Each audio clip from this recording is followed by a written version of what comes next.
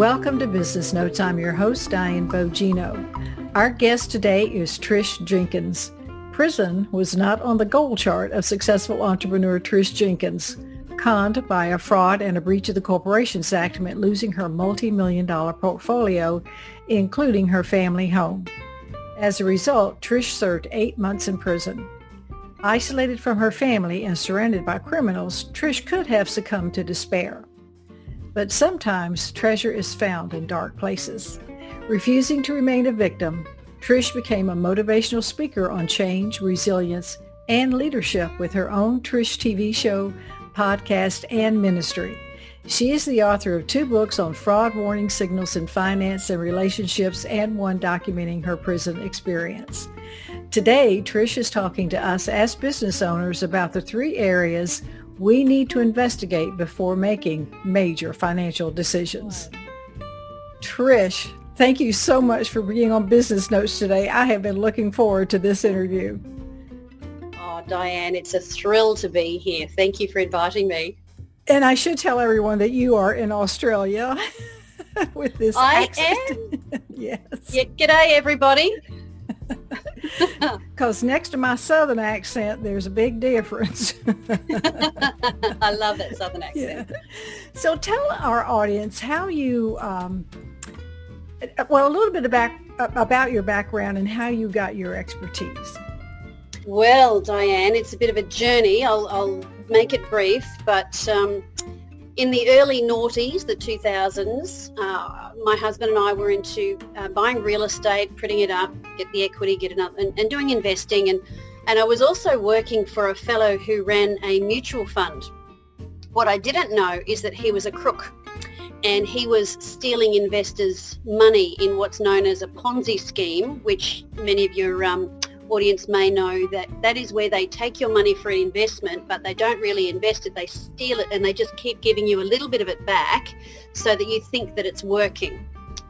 But the problem is that more people come in, they've got to get more money in to be able to sustain long term. It's what you remember Bernie Madoff, he went to jail. You guys put him in jail for 150 years. That's impressive. Because 140 is just not going to do it, you know. So, we don't fool around here. You don't fool around, that's for sure. Anyway, I didn't know he was doing this, and my job was to make sure people got paid. I was paying them each time. He was releasing money for me to pay them, and then suddenly he stopped paying, and people were coming to me, where's our money, where's our money? And I didn't. It was just really hard because things were tough, and you know, people started to get frightened and worried, and you know, frightened people are frightening people, and they can be very threatening, and I just couldn't take it anymore. And I said to him, look, I've got to give them some money. What can I do? And I said, I've got money here. Can I give them that? He said, yeah, give them that. So I paid them that, and I didn't steal it, but what I did was not in the right way to do things. What I did was a breach of the Corporations Act. Now, as often happens, it imploded. He was reported to the authorities and they shut everything down and went through everything. That's when I found out that he had stolen all the money. Diane, I threw up for 3 days straight because my money was in there, $104,000 of our money. Our family's money, friends and so on was in it. And it was just a disaster. I couldn't even look at my children. It was just so horrific. And I was in breach of the Corporations Act. So not only did we go through a liquidation personally, I was charged with fraud. And in 2009, I spent 8 months incarcerated. But during this journey, I know that's a big one to swallow. Pause, let that sink in. But during the process of the liquidation, I had to I thought, how did I miss this? How did I miss this? And I'd been to a talk where someone was giving on fraud, and it was an investigator who does this, you know, investigations, and I was talking to him, and I was so passionate about his services that he hired me to promote him. I said, don't talk to anyone until you talk to this guy. And he said to me, look, I wish people knew this stuff because it wouldn't happen. and I wanted to write a book. I thought the way to get over this is to find out what have I learned that might help other people, and that was kind of therapeutic for me to learn how I missed it. And he said, this book you're writing, can you write it for women, because by the time they call me, they can't afford me. So he helps me write this book. This first one was for women, Dangerous Wealth, what every successful woman needs to know to avoid being ripped off. Bit of a mouthful. I've since written a second one for fellas, for the men, so they don't miss out. And it's what I wished I'd known. If I'd known these things, I would not have got ripped off, and I would have kept my fortune. So that's what I do now, is I speak about that, and also about the prison experience and how to be resilient through tough times. Wow. There we now, go. I know audience members are thinking, well, that could never happen to me. But what does make us vulnerable? Thinking that could never happen to me. Seriously. Right. That really is the first thing that does make people vulnerable. It's often we think because I'm clever, people who are smart, they might be smart in finance, they might be in medicine, just because you're brainy doesn't mean that you're invulnerable to trusting someone clever. These people, they're called con artists. It comes from the word confidence, because they win your confidence. If you're basically a good, honest person, you don't operate in a world where people are constantly lying to you. You don't expect it. If someone tells you that, their job is that, they're a school teacher, you don't question it. You go, oh yeah, which school? They'll tell you, oh, okay. And they're probably telling the truth. They have no reason not to. But these people, they will often infiltrate organisations like churches or Rotary clubs or associations, and they build relationships and they win trust. And you see, when we trust someone, our defences are down, and we don't ask the same kind of questions that we normally would if we were handed a prospectus, and we didn't know the people. So it's not just people who get emails from Nigeria. It's usually people who we would have considered a friend or even a romance. Mine wasn't a romance, but that's one of the reasons where in my books I very much go into relationship fraud, because when we give our heart, we give our trust, and then we want to actually help the person and invest in what they're doing. That's what makes us vulnerable. Yes. So in the introduction, we talked about 3 areas that you say we need to investigate. How do we go about doing that?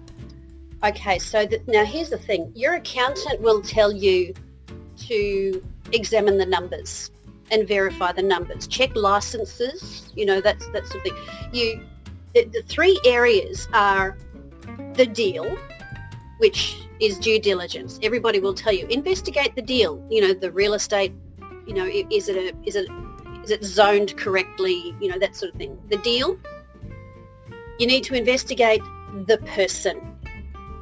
You want to know everything about that person that could be pertinent to their decision making in a deal. And in my books, I go through checklists of questions you need to ask. Things like, have they been involved in lawsuits before? Have they been in trouble before? How do they speak about their ex-partners? Do they speak with bitterness and anger, or do they play the victim? Do they take responsibility for their part?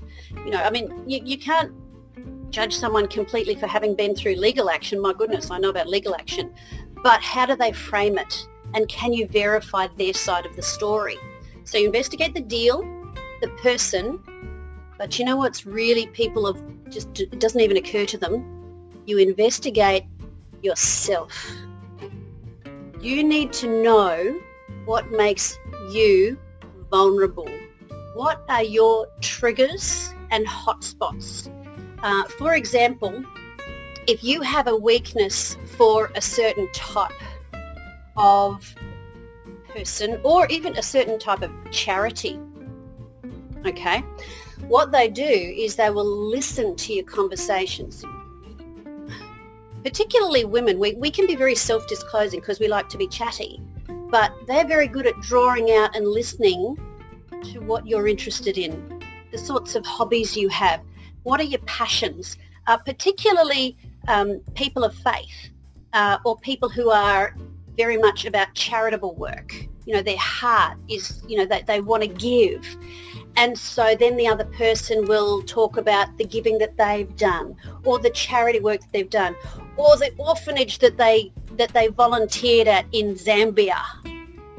You know, that, and you'll go, wow, what a great person, what a great guy, what a great lady. Or, you know, with women often they'll play the lady in distress card about how badly they've been treated, and they need that knight in shining armour to help them, and they just need a little help with their legal expenses from their last relationship, and so you've got to know your own heart and what to protect and what makes you vulnerable, because that's what they'll tug on. Yes, absolutely. And I suspect they dig into your fears as well, so they can leverage those. Very much so, very much so. Your politics as well, you know, that, like all of that stuff, they will align themselves and use the language that your culture uses. Yeah. So in your books, you cover both financial and romantic fraud. So why would you include romance in a business book? How do they relate, and where were you when I needed you? Well, when we give our heart, we give our trust, and we want to help the other person. And what these people do, that is their avenue for getting in to getting your personal fortune. And the second biggest target for fraud is single women over 40. The biggest target for fraud are baby boomers. Okay, because they're after your retirement money. Yeah, yep. Now you think very often someone has been married or in a, you know, they've had their divorce, their kids have left home, and now this is a man as well, but very often say with a woman, she will think to herself, you know, she has her crisis, the breakdown, the tears, the whatever they do, and then it's like, I've got to do something for myself. I'm going to rise up now. So they read the self-help books, they get into the groups, they get fitter again, they get healthy, they get some goals, they start a little business, and they find themselves again, and they start getting some success and some confidence, and they have this success, and then they realise, I'm lonely. And they want someone to share it with. And men are when they're single, they want a partner. You know, it's all very well to play the field, but at the end of the day, everybody wants someone to love and share their life with. And that, when you want it a lot, it makes you vulnerable, and you can not use the filters because you're lonely. You may not use the filters that you normally would when you don't need it as much.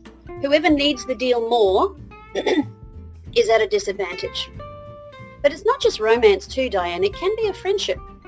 It can be a relative. Ugh, that's really awkward. You know, I really don't recommend going into business with family and friends. I'm sorry. I mean, maybe, but nothing ruins a friendship more than money. And you know, it's just messy. And that's why you need to have checklists and questions. Now, I can't promise you won't get ripped off. I can't promise that. But what I can do is minimise the odds. And I've got checklists, lists of questions you need to ask, specific ones, things to look at. It's not exhaustive. There'll be other things that I haven't thought of. And in our modern world with the internet, you know, I'm pretty good at stalking my daughter's friends and romantic interests. I find out very much about them and their extended family and so on. And but yeah, I've probably stayed out of a lot of deals that would have been good. Probably missed out on making some money, but I know I've avoided and sidestepped a lot of dodgy ones that I've been able to recognise straight away. Great. Yeah, better safe than sorry for sure.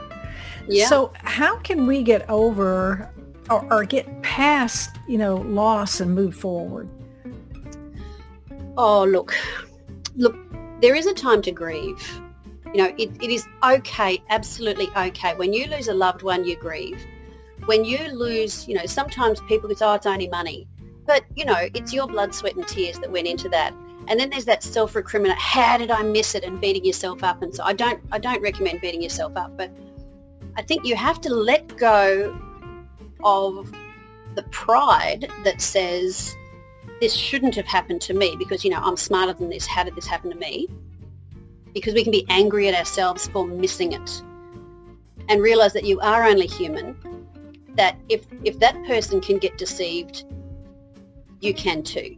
And you're deceiving yourself if you think you can, if you think you can't be deceived, you're deceiving yourself. Be gentle, and at some point though, what you need to realize is that it is true. It is money. And I want to be gentle with this because people can be very brutal when they talk about just get over it. It's not a matter of just getting over. What you do need to do though is review your values about what's really important in your life. And what I realized was important, and for me, what I was losing was not just the investment, but everything we had was liquidated and paid. Liquidators pay themselves their hourly rate while they're going through your books until there's nothing left. So we lost the investment, then we lost our homes, everything that we had, including where we lived. And I thought to myself, I have a husband and 3 little girls, and I am not going to lose my marriage, because I know when being aware of what can come under attack when you go through a crisis. Do not turn on those you love in your temper tantrum. Don't do it. You think, well, they love me, they have to stick around. They don't, and they may not. Don't expect that they have the mettle to do that if you're having a crisis. I would drive to an empty car park late at night and scream in my car and cry out to God and pray, how did you let this, why didn't you talk to me a bit louder, and I went through all that and ended up just going, yeah, okay, it was me not listening, and missing it. And forgiving yourself, you can find a way to forgive yourself. Certainly your partner, if your partner is the one who lost the money because they were the enthusiastic one for the investment, that's a tricky one. That can really hurt your relationship. My husband never blamed me. He knew I'd been deceived, and he had thought the guy was okay too. But it was my decisions that did these things to us, even though the other fella had. And I had to separate and own what was my failure and what was theirs, because I carried the guilt of everyone else losing money as well. And I had to stop that because they made their own decision. And then, yes, when you look at your values, realize that everybody gets a turn at tough stuff. Everybody gets a turn at something. Some people face cancer. What would you like? Would you like to swap? Who would you swap with? No. Everybody gets a turn at adversity. It's called life. But the important thing is to learn from it and look forward. If you stay dwelling on it and getting resentful and festering, you stop your brain from being freed up to look for new opportunities and That's for other true. things for you to do. You've got to look forward. And this is the same when you've had a different kind of adversity. You can stay in it, or you can look forward to your future. I made some notes and I said, stop feeling special. You're not special. Look, everybody's special because everyone's an individual like everyone else. But you're not so special that you get to miss out. And I don't want to put fear in people, but really you're not that special. We all get a turn at something, and it's how you respond that determines how well you go on, which is why I love the motivational speaking I do on resilience, because It's about getting up again and moving forward. Yeah, you can't wallow in victim thinking. You just can't do it. You'll get nowhere. I want to ask you, that first day home after prison in your own bed and you opened your eyes that morning, you must have thought you were dreaming. What went through your mind that day, and what were some of your first steps to get on the road that you're on now? It's funny you should say that about dreaming. I came home and it was kind of surreal, and I would actually dream that I was still in prison and not supposed to be, and trying to tell the guards, the officers, I'm not supposed to be here, and they were ignoring me, and then running through corridors trying to escape, and then having that panicked feeling, but if I escape and they catch me, then I'm going to be here for longer, and having that, it was like I was having a panic attack in my dream. And then I would wake up in the night with my heart thumping and shaking and sweating, and my husband would hold me and soothe me, and I'd breathe again. And it was like I couldn't fit in my own skin. I thought I would come home and everything would be fine and we'd all live happily ever after. And I ended up getting some counselling, and the psychologist said, you have PTSD and you'll never get over it. You've just got to learn to live with it. And I said, no, that's not for me. Now, I had to accept that I did have it, and I learned processes to overcome it, and I don't have it anymore. I did get past it because of what I've learned over the last 10 years about being resilient and reframing how I think things and finding the blessing. You'd be surprised at how much blessing there is in an adversity. But I came home and I wanted to go to bed for the rest of my life. I just wanted to pull the covers over and just stay there. But I had a husband who had stood by me. I had 3 little girls. My eldest was 10, and I have identical twin girls who were 7 at the time. And they had been without their mummy for the best part of a year in grade school. They deserved for me to get better. They'd been punished enough, because, you know, it's not just you that gets punished when you go to jail. The whole family is made to be punished. Yeah. So you have to lift up. Self-pity is your biggest enemy. You need to be ruthless with self-pity. Absolutely ruthless. Tear it out by the roots and be thankful for what you do have and do everything you can to get well. And if you're a faith person, you have that extra dimension in your faith. And when I was talking about getting over things, when you've had losses, for the faith person, and this is not for everyone else, for the faith person, you've got to repent of that idolatry of finance. It's an idol, and you need to repent of that so your heart can get right and get your priorities right. So right, before we... Free one just for them. Well, that's good, because I want to, that leads into my next question before we get to your books. Just briefly tell us a little bit about your ministry and who you serve in your ministry. Oh, lovely. Thank you. So, you know, faith people, Christians love a good redemption story. And, you know, the death and the resurrection. And yes, I am. I mean, how embarrassing is this? You know, I didn't come from a criminal culture. I didn't come from a family where, you know, Uncle Joey's back in jail for drugs again. It just wasn't my world. Pastor's kid? Yeah, even more embarrassing. Leader in my church. Oh, it was so humiliating. And, you know, it's funny now. It wasn't then. But there's the thing, you know, I did have a lot of support. I had people writing to me to encourage me. I did hold on to my faith. And when I came home, there were people that I'd stayed connected with who said, please come and talk to our group about how you coped and how you managed. You didn't throw away your faith, because some people do. You know, it gets tough, so they go, nah, blow you, I'm out of here.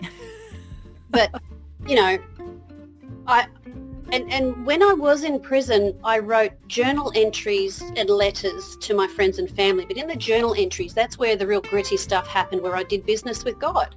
And that one's called Treasures of Darkness, a prison journey. And if people would like to, I've got a couple of YouTube channels, and on one of them, I'm actually reading aloud from my book. But if you can get my book from all my books from my website. But I was asked to share about what God did in that place. And I wasn't Mother Teresa, I wasn't Florence Nightingale, I had my tanties, I spat the dummy. Oh, you don't say dummy, you say pacifier. We have this expression, I spat out the, nah! But I learned to forgive on a scale, on a daily, it was just, I teach workshops on how to let go of that stuff and find intimacy with God there. And I don't care what denomination anyone's from. I'll tailor my talk to be what we have in common, and how your faith can be strengthened even through adversity. But sometimes we think if we're good, good things happen, and if we're bad, bad things happen. That's wrong doctrine. Stuff happens to everybody. Now, if we're stupid and foolish, more stupid things happen. But we don't get a free pass till we're on the other side. So we're going to live with this stuff and go through it and grow through it. And, my little girl, I mean, if nothing ever happened, how could we be of any service to anyone else? And one of my little girls, she was about 9 at the time, I think, and she said, Mum, I wish this had never happened to our family. And I said to her, Felicity, look, at your school, there will be children who maybe their daddy doesn't live at home with them. There might be kids at school who somebody might be touching them in a way that they're not supposed to. There will be kids who don't have a very nice lunch because that's all they can afford. And if you only ever had good things happening, how could you be a friend to them? You now know how to put your arm around that person, that friend at school, and say, I know a little bit about how you feel, and you can encourage them and give them comfort. If nothing ever happened, how would you be of any use to anyone else? And she went, wow, Mum, that's right. This is how we grow and we become compassionate human beings. Right, absolutely. That was well done on your part, and she learned a big lesson, I'm sure. So all 3 of your books are on your website, correct? Yes, speakertrishjenkins.com, and then it's just the store. Yeah. Okay, and you have 2 YouTube channels. Yes, so the YouTube is just youtube.com/Trish Jenkins. That's my business YouTube channel. But I also have, for ministry, I have Trish Jenkins Faith. If you Google me, they should come up. And the one that is the faith one, I've got my ministry work, and also what do you call it when you have them all in one, you have them in sections. The playlist? Playlist, yes. There's a playlist where I've started reading aloud from my book. Don't let that put you off buying the books, though. If you get the books from my website, then I can shoot you a little email and say hi and greet you. Whereas if you get them from Amazon, I don't know who you are, and it's that's right. You don't know who buys your book. No, but right. I will have them drop shipped from within. I have them made in America too, so I'll have them drop shipped to where you are. That'll be fine. Save a little postage there. Yes. That's great. Trish, what an inspiring message. And I wish you well in all that you do. And I hope that you inspire as many people as you can. I know that you will. And I really appreciate the work that you're doing. Oh, thank you so much, Diane. It's been an absolute pleasure. And it's just so worth it. Thank you for watching Business Notes. We've been speaking with Trish Jenkins, successful entrepreneur, motivational speaker on change, resilience, and leadership with her own Trish TV show, podcast, and ministry. I'm your host, Diane Bogino, bringing you business ideas you can bank on.